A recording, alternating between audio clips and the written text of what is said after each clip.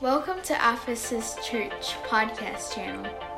If you're in Columbia, South Carolina area, we would love to get to know you better and for you to experience what Ephesus is all about.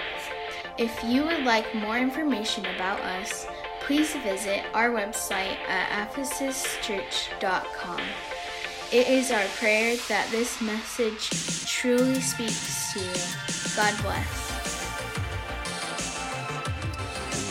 Seated tonight. So glad to be back in the house of God. We were traveling this past weekend. My family and I, went and saw my niece, my new niece, down in Georgia. So that was good to be with family.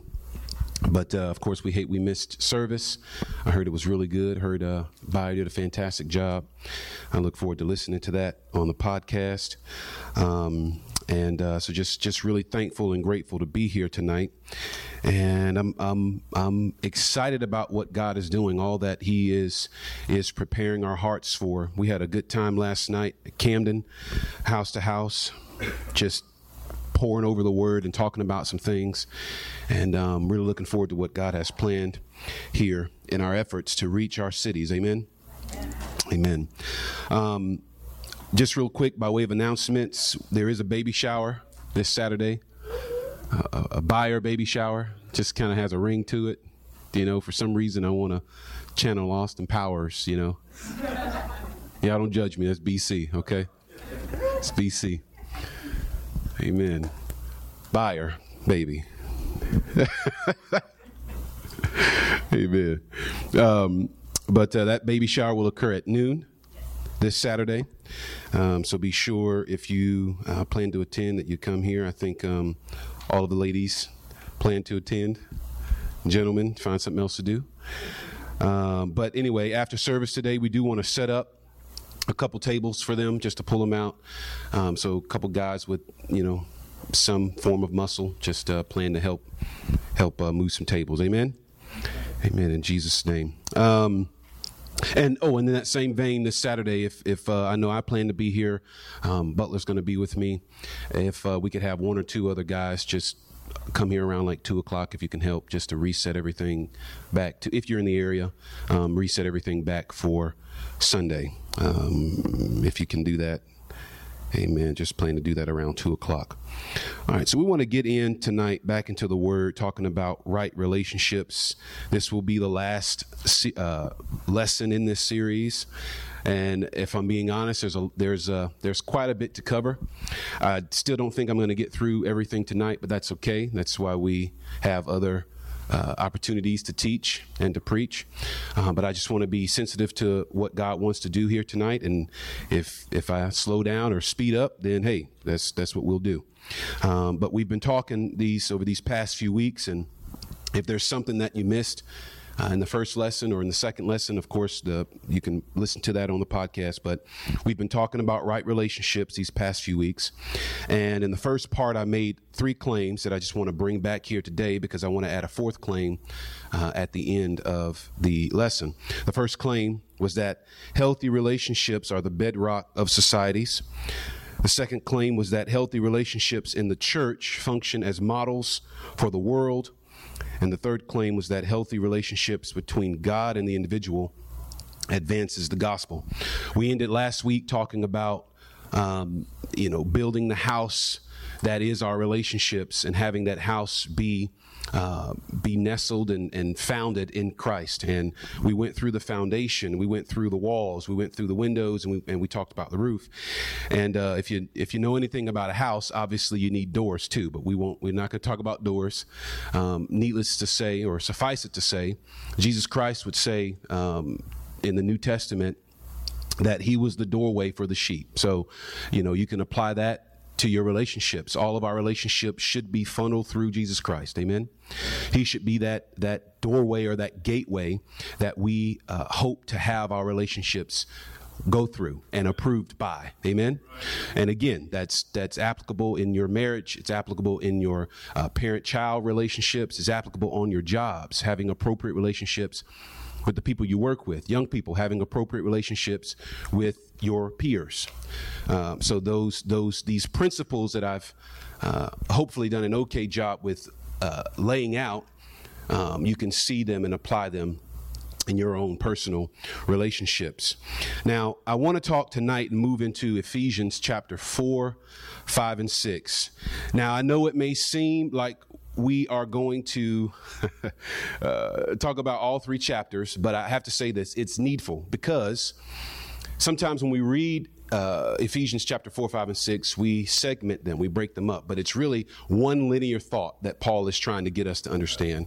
And it all has to do with how we interact and engage with the rest of the world, and how we have right relationships with God and then with the rest of the world. The new man motif is about right relationships with God first, and then right relationships with God's creation. So that's what this whole, when we are saved and sanctified and born again, we become a new creation. That's what this is all about. It's about having the right relationships with him first, and then with the rest of his creations.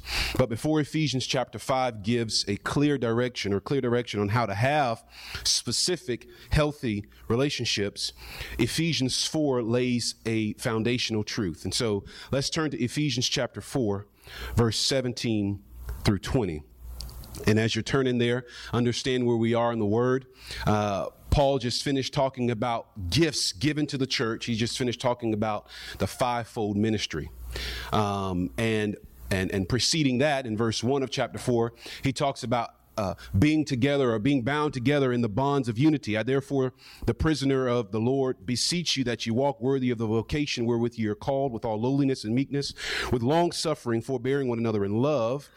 Verse 3, endeavoring to keep the unity of the Spirit in the bond of peace. Okay, so everything after this is, how do you keep that unity?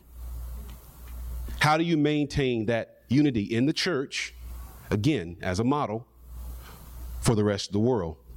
Ephesians chapter 4, 17 through 20.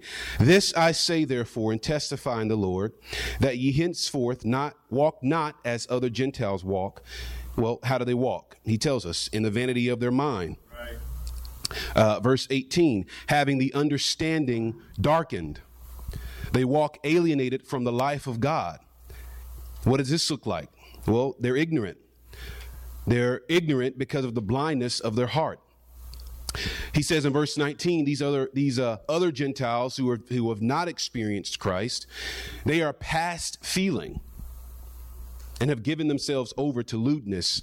Other versions say lasciviousness. And what this is meaning, and what this is bringing out, is that Paul is saying these other people who have not known Jesus Christ, they walk calloused, without any feeling. And this is just to bring a little bit of psychology in here, this is the definition of somebody who is a psychopath. Somebody who lacks compassion, somebody who lacks feeling toward others. Now, the interesting thing is, we all have a little bit of psychopathic tendencies, if I'm being honest. Each and every one of us. Because there are moments in life where we look at life and we go, I want this to be about me, right? I don't really care about anybody else in this moment. Yeah, that's an ancient psychopathic tendency. And it's helpful in some cases, because sometimes you do need to guard and protect yourself, right? But it becomes diseased when all you do is seek, and this is what diagnosed psychopaths do. They seek to hurt others. They have self-destructing tendencies. They also have tendencies to destroy other people. And I believe the statistic is that in any given population, there's about 3 to 5% of that population is either borderline psychopathic or psychopathic. Nobody look around, okay? Nobody look around. But we all have these tendencies to act in ways that are less than compassionate, that are not helpful, and that are antisocial, if you will. But this callousness leads to giving themselves over to lasciviousness, which are overt and indecent sexual practices. And in Galatians chapter 5, verse 19, we won't read it, it lists lasciviousness as one of the works of the flesh. It's one of the works of the flesh. What else do these other Gentiles do? They work all uncleanness with greediness. They work all uncleanness with greediness. These people have no self-control, right? And what you tend to find out is that people who actively engage in psychopathic tendencies, they do the same thing over and over again, like violate other people's space, or mass murderers, psychopaths. Yeah, they do these things until they end up either in prison or dead, because they have no self-control. They lack self-control. Amen. That's how this works. And so what Paul is describing here is we who have known Jesus Christ, we are to be different. We've been called out to be different. Ephesians chapter 4, verse 20 through 24.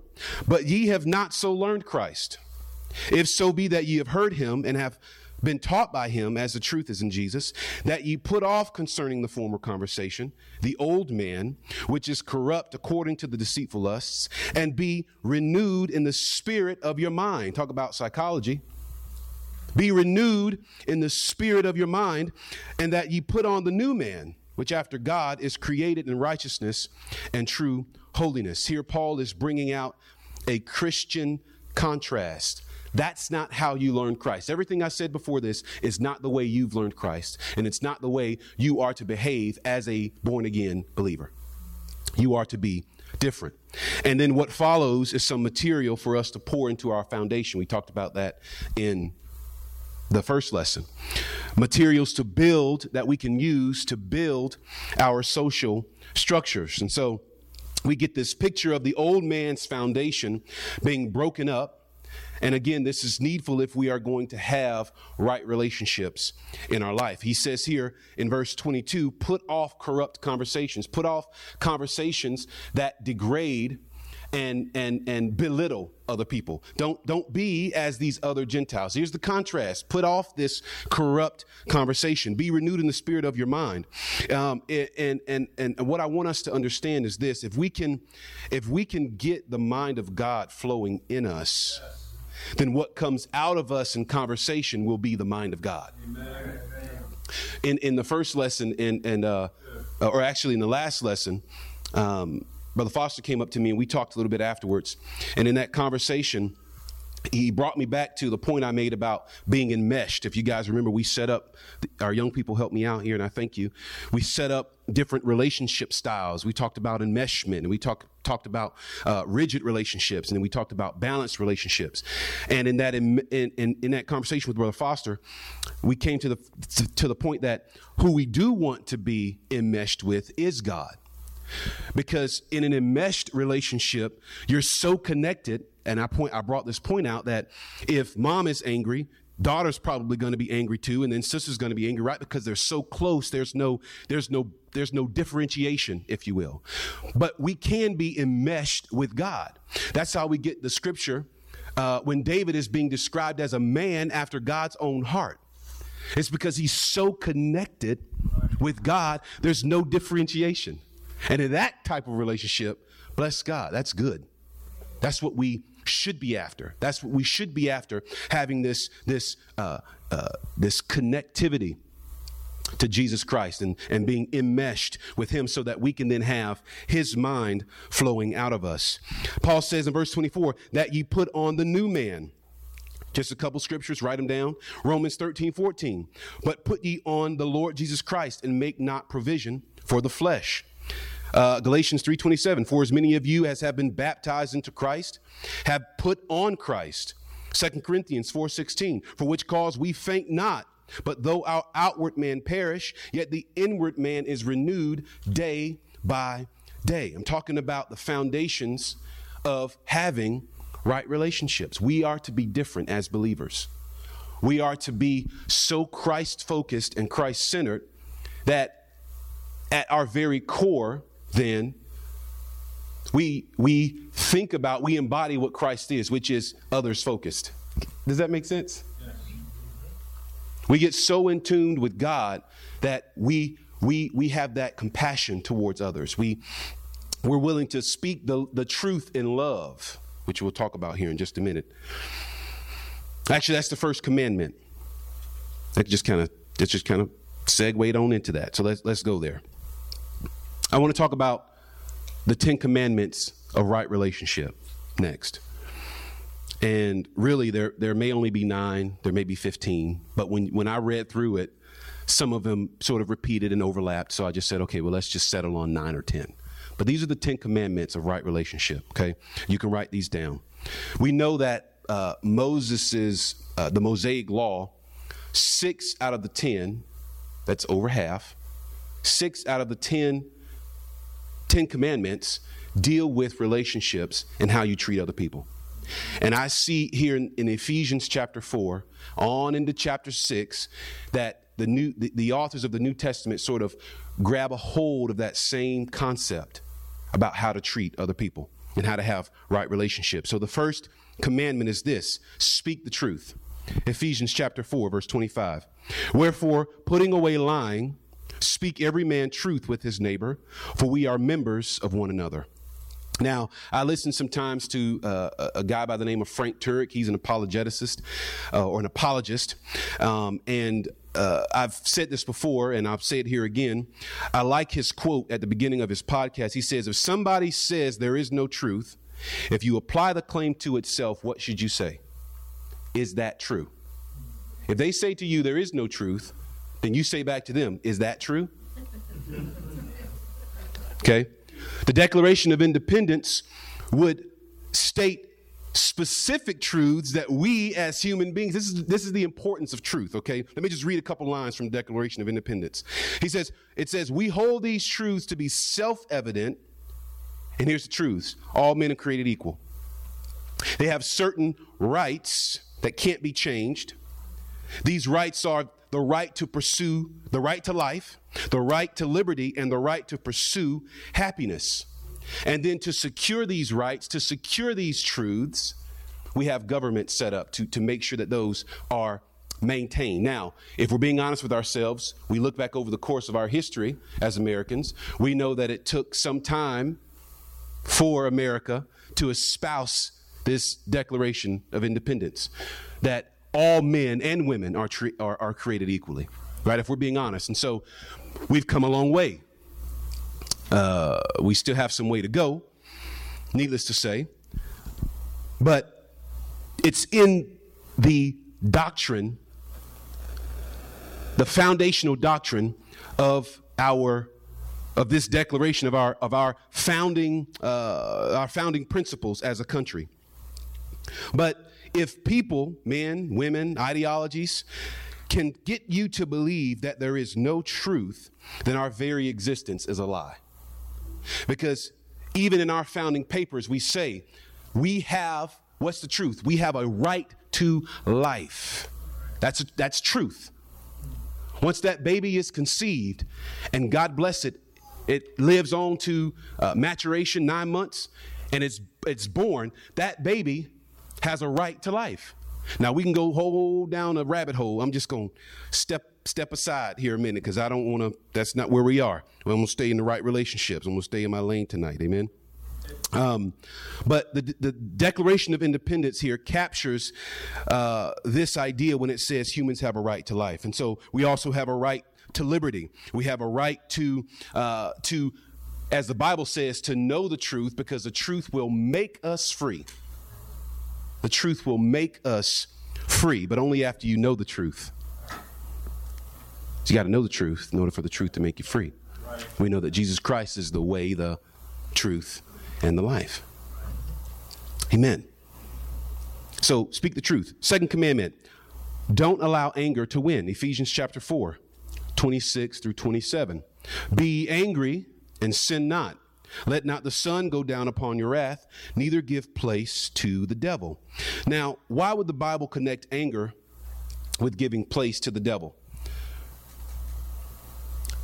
I believe the answer is found in Ezekiel chapter 28. Did I give you that?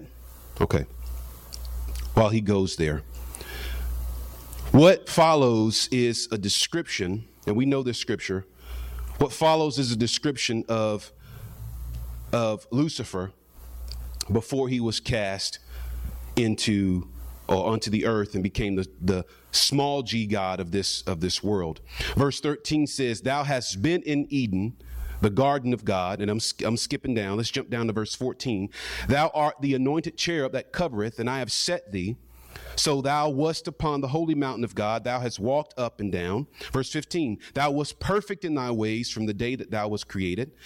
Watch this. Until iniquity was found in thee. Well, what's iniquity? Violent acts of injustice. So when we break this down, you look at violent acts of injustice. What typically causes a person to commit some type of violent act? What's at the root of it? It's anger. I'm upset over something. I've taken, if somebody just made me snap one day on the road, I've got road rage now. Hello? Somebody ever have road rage? Anybody ever have road rage? Well, thank God you came out of it. Some people don't. They stay there. I know I have family members who have been burned in life, have been done wrong in life, and they can't let go of the anger associated with that situation that happened 5, 10, 15 years ago. Don't give place to the devil. Now, Isaiah 14, 12 through 14 talks about how Satan he said in his heart, I will ascend into heaven. I will exalt my throne above the stars of God. I will sit also upon the mount of the congregation. What's at the root of all this is jealousy and anger. Satan envies God and he hates God's creation. That's us. He hates us. And so when the Bible is Ephesians chapter 4, verse 26 through 27 is linking anger with giving place to the devil, this is what he's talking about. Don't allow anger and envy, which I believe is one of the other commandments, to cause you to sin.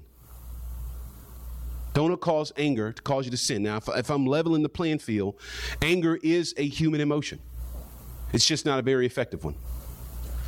We can be, I've heard some say, we have a what is it? A Holy Ghost anger or an anointed anger, right? We're upset at the injustices in the world. Okay, great. But don't even allow that anger to cause you to do something stupid, right? Don't cause that anger to cause you to then lose your testimony. You've heard this before. I tell my sons this, and I hope you tell your kids this. A reputation, integrity takes years to build and only a second to destroy. And the same can be said about your testimony. If you lash out in anger over something that might seem big to you, but at the end of the day, if you just take 1 second back and go, oh, that was tiny. Why was I even upset about that? Don't allow anger to win. I could share stories with you about how my mom, was the victim of domestic violence. And to make a long story short, there was sort of an overcoming moment for her. I remember one night I was standing at the kitchen, or standing at the sink. I was washing the dishes, and her and her boyfriend at the time, they got into an argument. And I think I'm about 13 or 14 at this time. And I remember just sort of washing the dishes, and I just kind of dropped the dishes because I could see out of the corner of my eye they were getting ready to duke it out. And I just walked over there. I wasn't as big as I am now. I was hold on, let me tell you this real quick. We were traveling this weekend. I told you that earlier, and I had my boys. I had Micah and Micah and his oldest cousin do push-ups because they were waking up at 6:30 a.m., going to bed at 3 a.m., 6:30 a.m. to play video games. And so they came downstairs. You can see there's some consternation in me, right? It just doesn't add up. But he came downstairs, and I said, okay, guys, let's see who can do the most push-ups, right? Boys like to be challenged, right? I said, let's see who can do the most push-ups. And they get down there, they're doing push-ups. The older cousin won. And I go over in the closet, and I hear Micah saying to his older cousin, my dad's ripped, right? And he goes, your dad is not ripped. They don't know I can hear them having this conversation. And so I come out of the pantry, and I go, RJ, that's his cousin's name. I go, RJ, I am ripped. He goes, no, you're not. And then out of the corner of my eye, I can kind of see him kind of calculating some things. And he goes, well, I must have seen a different kind of ripped. It's like, gee, thanks. That helps my self-esteem. That's right, RJ's younger. Anyway, so in the living room with my mom, I walk over, and I just sort of stand in between and act as a barrier between this dude who was 6'5", my mom's maybe 5'8", 6'5", I mean like a barrel, just towering over my mom and I.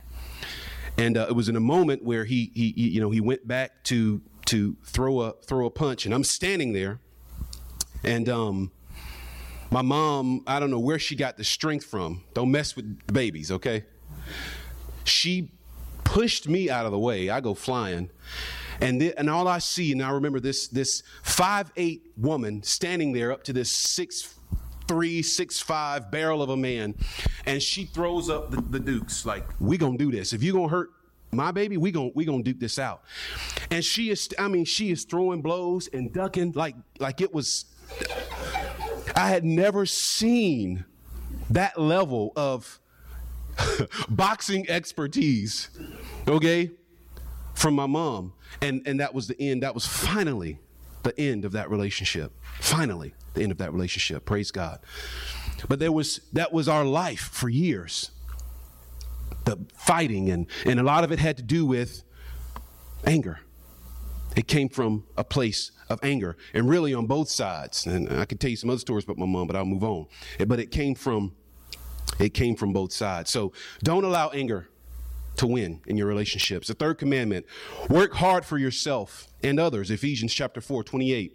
Let him that stole steal no more, but rather let him labor, working with his hands the thing which is good, that he may have to give to him that needeth. It should be the goal of every parent to raise up children who will become responsible and productive members of society. It was said in Proverbs 14:23, in all toil there is profit, but mere talk tends only to poverty. If you're going to do work, do it for yourself and do it for others. Notice what I said. If you're going to do work, do it for yourself and do some work for others.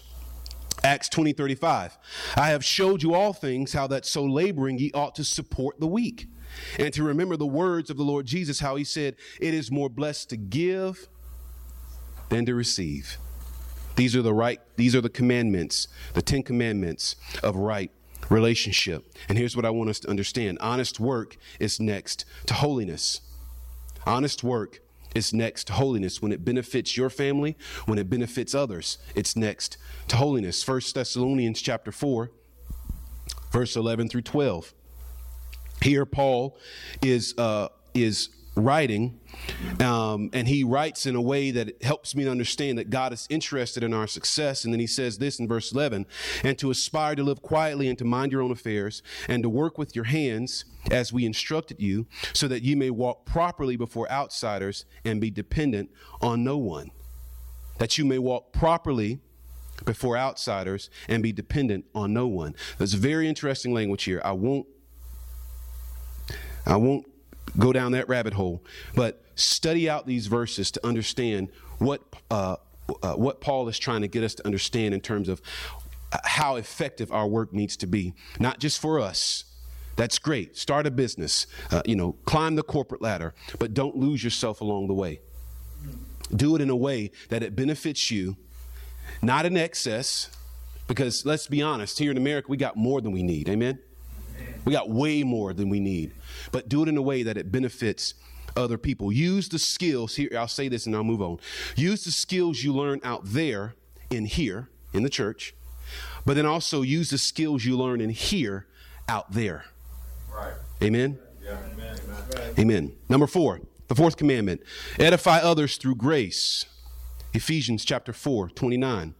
Let no corrupt communication proceed out of your mouth, but that which is good to the use of edifying, that it may minister grace unto the hearers. If we could grant people half of the grace that God has granted to us, just half, I think our world would be a better place, because we all make mistakes. There's not one person perfect in this room. Not one person. We all have fallen short of the glory. I'm in the Word, right? But the grace of God that he showed us, and he shows us every day, his mercies are new each and every day. Right. He shows us to us each and every day. Now, don't mistake grace and mercy for being a pincushion either. Right? Don't mistake me with what I'm saying. Right. But don't carry the violations, if you will, that people commit against you. Don't carry that into your other relationships. It's not, if person A hurt you, doesn't mean that person B is going to hurt you, or person C down the line. So extend that grace. What does grace look like? It looks like I forgive, right? I forgive. Real grace is I forgive and I forget. But that's a God level, right? Let's just work on forgiving. Amen. Forgiving others and forgiving yourself. Yes?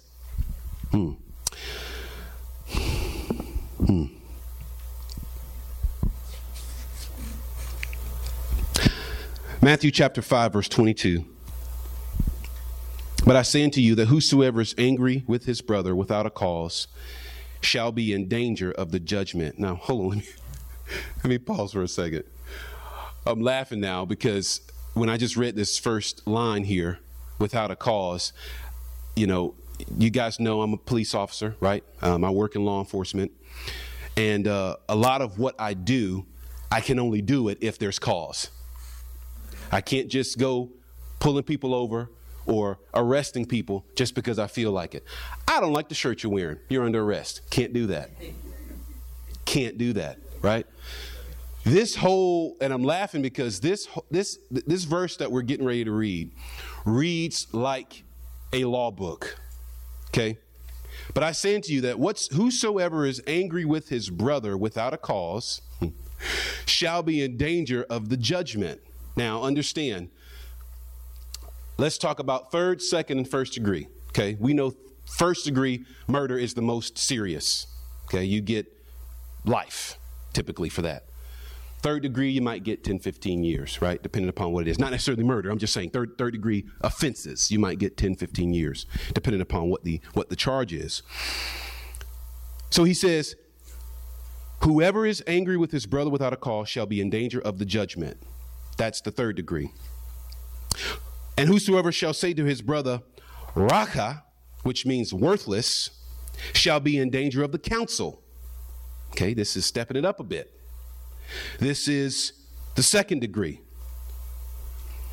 But whosoever shall say, thou fool, shall be in danger of hellfire. That's the felony in the first degree. That's the most serious offense. What is Paul talking about? What he's wanting us to understand is that the fastest way, Matthew, the fastest and most efficient way for us to deconstruct somebody's self-esteem is to constantly remind them that they're worthless, to constantly tell them that they have no worth in this world, to tell them that they'll never amount to anything. That's the fastest way to destroy somebody's self-esteem. Matthew is telling us if we do that, if we say to somebody, you are worthless, that's a felony in the second degree. You're worthy of the council. Why is that important? The Sanhedrin was a group of people who were only interested in the most serious offenses in that day. They only concerned themselves with cases that changed society, right? If you treat, they're only concerned with the most serious offenses. That's important to know because when you're reading this, you have to understand the context of what Paul is saying, not only the context, but how serious he's saying this offense is. If you call somebody worthless, you call your brother worthless, you are worthy to go before the council. You are worthy to go before the Sanhedrin. It's like the U.S. Supreme Court.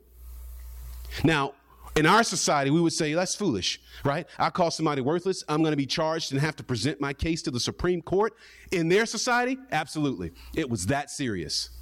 Why am I staying here? Because we have to guard against saying things to people that will degrade them and diminish them. If you're an employer in here, how you treat your employees, I hope you treat your employees well. Because, again, they know what church you go to. Right? If you show up to work and you are belittling, you stink, you can't do anything right, I should have just done it myself, that kind of language to your employees, you think they'll ever walk in this church? No, I wouldn't. I probably wouldn't even be working for you,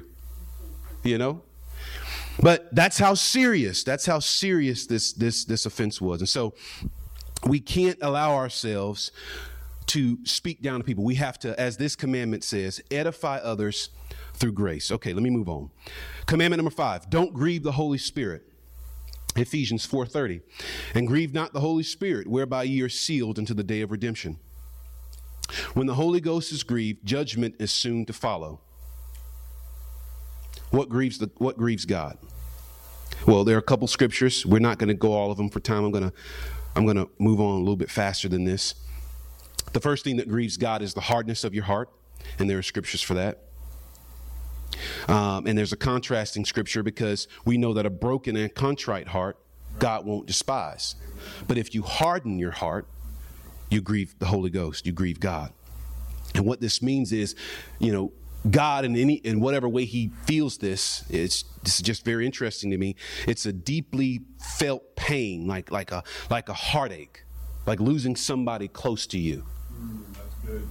That's what it means when you grieve God. Remember, he knew us before we were even formed in the womb. He had a relationship with us before we were even formed in the womb. And so when we harden our hearts against him, and Pastor uses this word all the time, indecision. We live in indecision. We don't know if we want to live for God or not live for God. We're just constantly, back and forth, bobbing and weaving, right?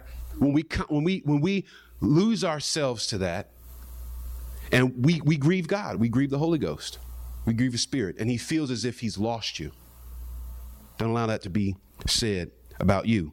Number 6, be kind. Ephesians 4:31 through 32. Again, kind of overlapping what we've already talked about. Let all bitterness and wrath and anger and clamor and evil speaking be put away from you with all malice. And be ye kind one to another, tenderhearted, forgiving one another, even as God for Christ's sake hath forgiven you. Kind of sounded like he was saying, we use that as a curse sometimes. We say, for God's sakes, right? But that's kind of what this sounded like. Paul is writing to us and trying to get us to understand again the seriousness of being kind to other people. And that this ties back to the 4th commandment of having a right relationship by extending grace. Okay, commandment number 7, follow God as your model by walking in love. Ephesians 5:1 through 2. Be ye therefore followers of God as dear children, and walk in love, as Christ also hath loved us, and hath given himself for us in an offering and a sacrifice to God for a sweet smelling savor. Now, if you're following God, you're walking in love. If you're following God, you're walking in love. Get that image. Picture yourself walking down the street, following God. You're walking in love. Okay? But what does it look like to imitate God? Matthew chapter 5, verse 48. Be ye therefore perfect, even as your Father which is in heaven is perfect. The original word there means complete, to be complete. The ultimate human, having the ultimate human integrity, even though we have all fallen short. But this passage takes place in a long line of chapter and verses where Jesus is speaking sayings to the people in the mountains. It's his first big sermon, and this is the thing he brings out. Be ye therefore perfect, even as your Father which is in heaven is perfect. Then he draws a contrast. Look at Matthew chapter 7, verse 29. For he taught them as one having authority. This is Jesus now speaking to the people. He taught them as one having authority and not as the scribes. Now, I told you before how I think. When I read something like this, I go, well, how did the scribes teach? These are the questions you should ask yourself when you're reading the Word of God. How did the scribes teach? How did the scribes teach? Well, we find out in Matthew 23, 1 through 3. And I'll just say this, you can read it later. I'll say this. The way they taught was that they would tell you to do something, but they themselves wouldn't do it. And so Jesus Christ is saying, don't walk like them. Don't be like the scribes who profess to be holy, profess to be all this religious stuff, but they're really not. They're just really just bossy. They're bossy. They want to tell everybody else what to do, but they don't want to actually live the life. They want to be in the bridal party, but they don't want to be the bride. Right. They want to get all the benefits of showing up to the wedding and, looking pretty and taking photos and all that kind of stuff, but they don't want the sacrifice of what it's going to take to be the actual bride of Christ. Amen. They don't want to do that. So he's saying, don't be like them. Follow God as your model. Walk in love. Don't be like the scribes. So the question I have for you tonight, in all of your dealings, in all of your approaches, your mindsets, your ideas in life, are you imitating a scribe or are you imitating God? Who are you imitating? They were good at quoting God, but they were terrible at imitating God. Where does this show up in our relationships?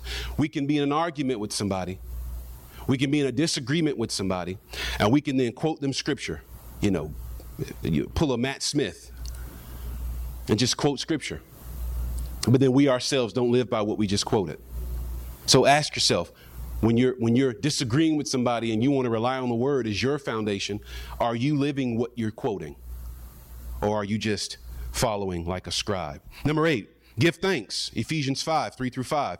But fornication and all uncleanness or covetousness, let it not be once named among you as becometh saints.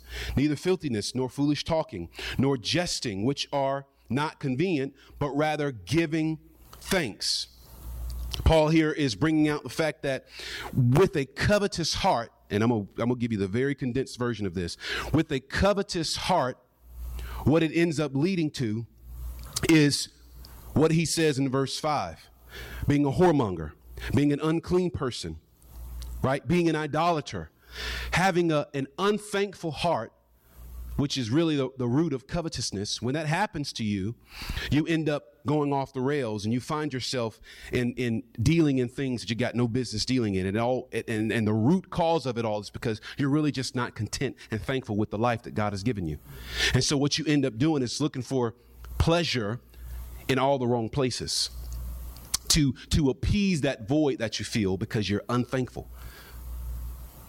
You can't look back at what God has provided for you, and so you want something different. You want something more tangible. But bless God. Paul says, be thankful, man. Just look out at the blessings that God has given to you and be thankful. Be thankful. Number 9, walk as children of the light. Ephesians 5, 6-10. Let no man deceive you with vain words, for because of these things cometh the wrath of God upon the children of disobedience. Verse 7, but not ye therefore partakers with them, or be not therefore partakers with them. For ye were sometimes darkness, but now are you light in the Lord. Therefore walk as children of the light. For all the fruit of the Spirit is in all goodness and righteousness and truth, proving what is acceptable unto the Lord. The Message version says, don't let yourselves get taken in by religious smooth talk. God gets furious with people who are full of religious sales talk, but want nothing to do with him. Don't even hang around people like that. You groped your way through the murk once before, but no longer. You're out in the open now. The bright light of Christ makes your way plain. So no more stumbling around. Get on with it. The good, the right, the true. These are the actions appropriate for the daylight hours. Figure out what will please Christ and then do that. Amen.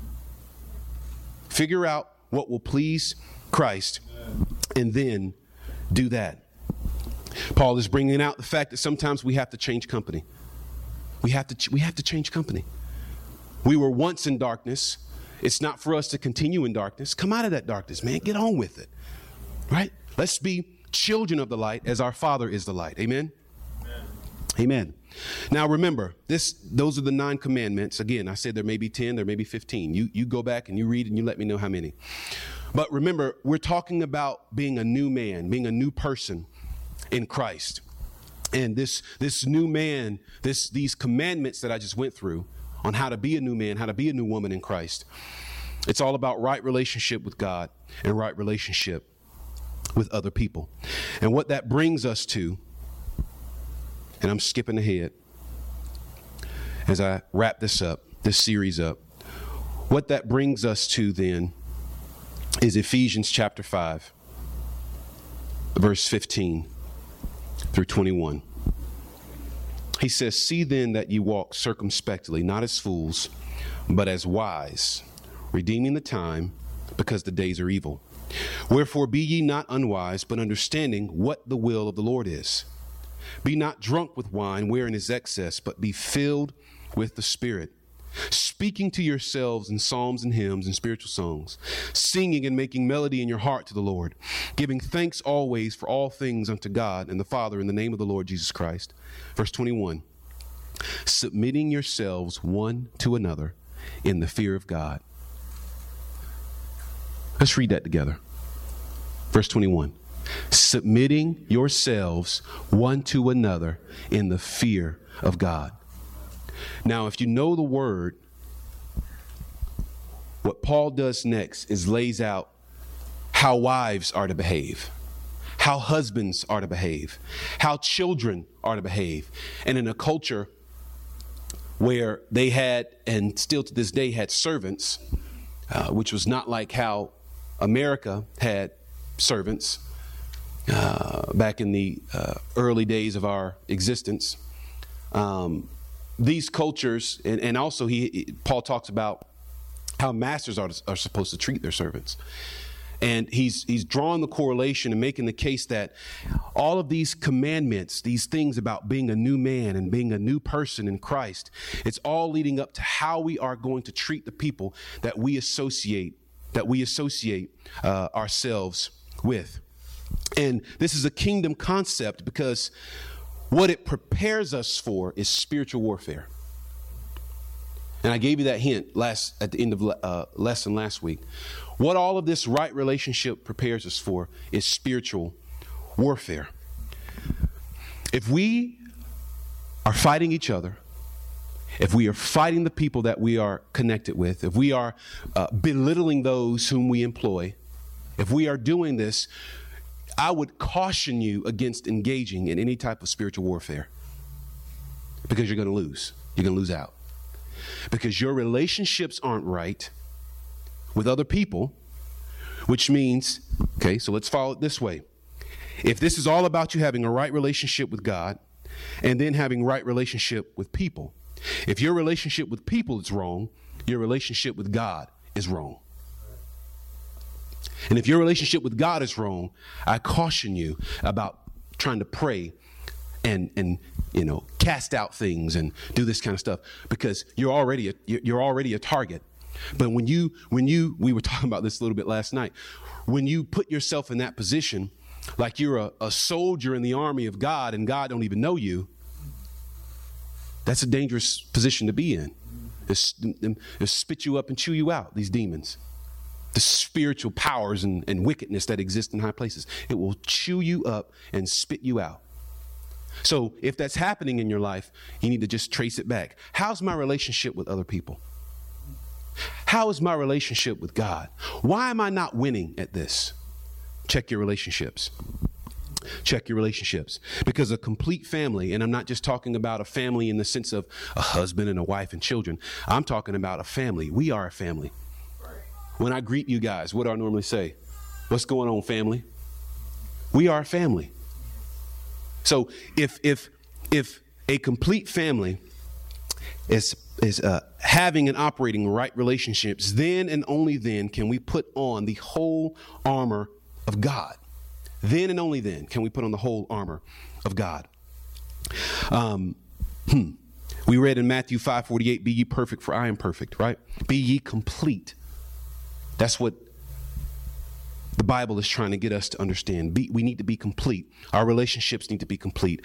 Our interactions with others need to be complete. I didn't say perfect. I know English uses perfect, but it's complete. We need to be complete. And I can't drill that home enough. I can't say that enough. We need to be complete. Even if we disagree, man, I want to come back to you. I want to hug your neck and let you know how much I appreciate you. Let you know how much you mean to the kingdom of God, and how much you mean to me. How much you mean to me. I'll give you this last one. Ephesians chapter 6, verse 10 through 11. And by the way, I left out an entire chunk of stuff. But that's okay. If I decide to publish this, y'all can go buy the book. Ephesians chapter 6, verse 10 through 11. Finally, my brethren, be strong in the Lord and in the power of his might. Put on the whole armor of God, that ye may be able to stand against the wiles of the devil. And then we know what follows next. And I'll say this again, if our relationships are not right, then we cannot engage in spiritual warfare. In lesson 1, I made 3 claims. Healthy relationships are the bedrock of societies. Claim 2, healthy relationships in the church function as models for the world. Claim number 3, healthy relationships between God and the individual advances the gospel. And then this 4th one I want to add, healthy relationships give us the ability to put on the whole armor of God. They help us put on the whole armor of God. You can go back and you can read Ephesians chapter 6, beginning at verse 14. But if you're wondering why your truth isn't working, and if you're wondering why your breastplate is malfunctioning, or your gospel of peace shoes are worn out, or your shield of faith is lost, or if you're wondering why your helmet of salvation no longer fits your lifestyle, or the sword of the Spirit is dull and ineffective, and your prayers, which by the way, prayers are commonly not included in the whole armor of God, but it's there. Yes. If your prayers are unanswered, if you're wondering why all these things are not working, I said it earlier, you need to check your relationships. Check your relationships. Let's all stand. I know we went on a journey tonight, and I don't know how you're going to keep all that in your head without writing it down somehow. But please, not to, I don't know if you're listening to it anyway, but I would just encourage you to go back and listen to some of the points I made along the way. These are very important principles, and I don't want us to walk out of this room just going, whew, that was a good Wednesday night. No. That does nothing for me, and it does nothing for you. Go back and listen to this series of how to have right relationships in a form to where you can pause it, think about what was said, write it down, pray about it, right? Because I know sometimes in here we're limited. 45 minutes. I think I've been speaking now for about 55 minutes. That's a long time. I'm tired. I know you're tired of listening. But go back and listen to these things and try to adopt them and so that your relationships, our relationships, can be better. Father, we love you. We thank you again for this opportunity, God, to learn of your word. Amen. And to be challenged in your word. And I pray in Jesus' name that we would all walk out of this place tonight having a little bit better understanding of what right relationships look like. And God, help us along the way, whether we're in marriage, whether a brother or a sister or a coworker. God, help us in all of our relationships to emulate and model what it is you want us to be as a new creation in Jesus Christ. We'll be sure to give you glory and honor. Somebody said in Jesus' name. In Jesus' name. Amen. If you were encouraged by this message and you would like to connect with Ephesus Church, or you would like to get in contact with the leadership of this church, please visit ephesuschurch.com. Thank you for being a part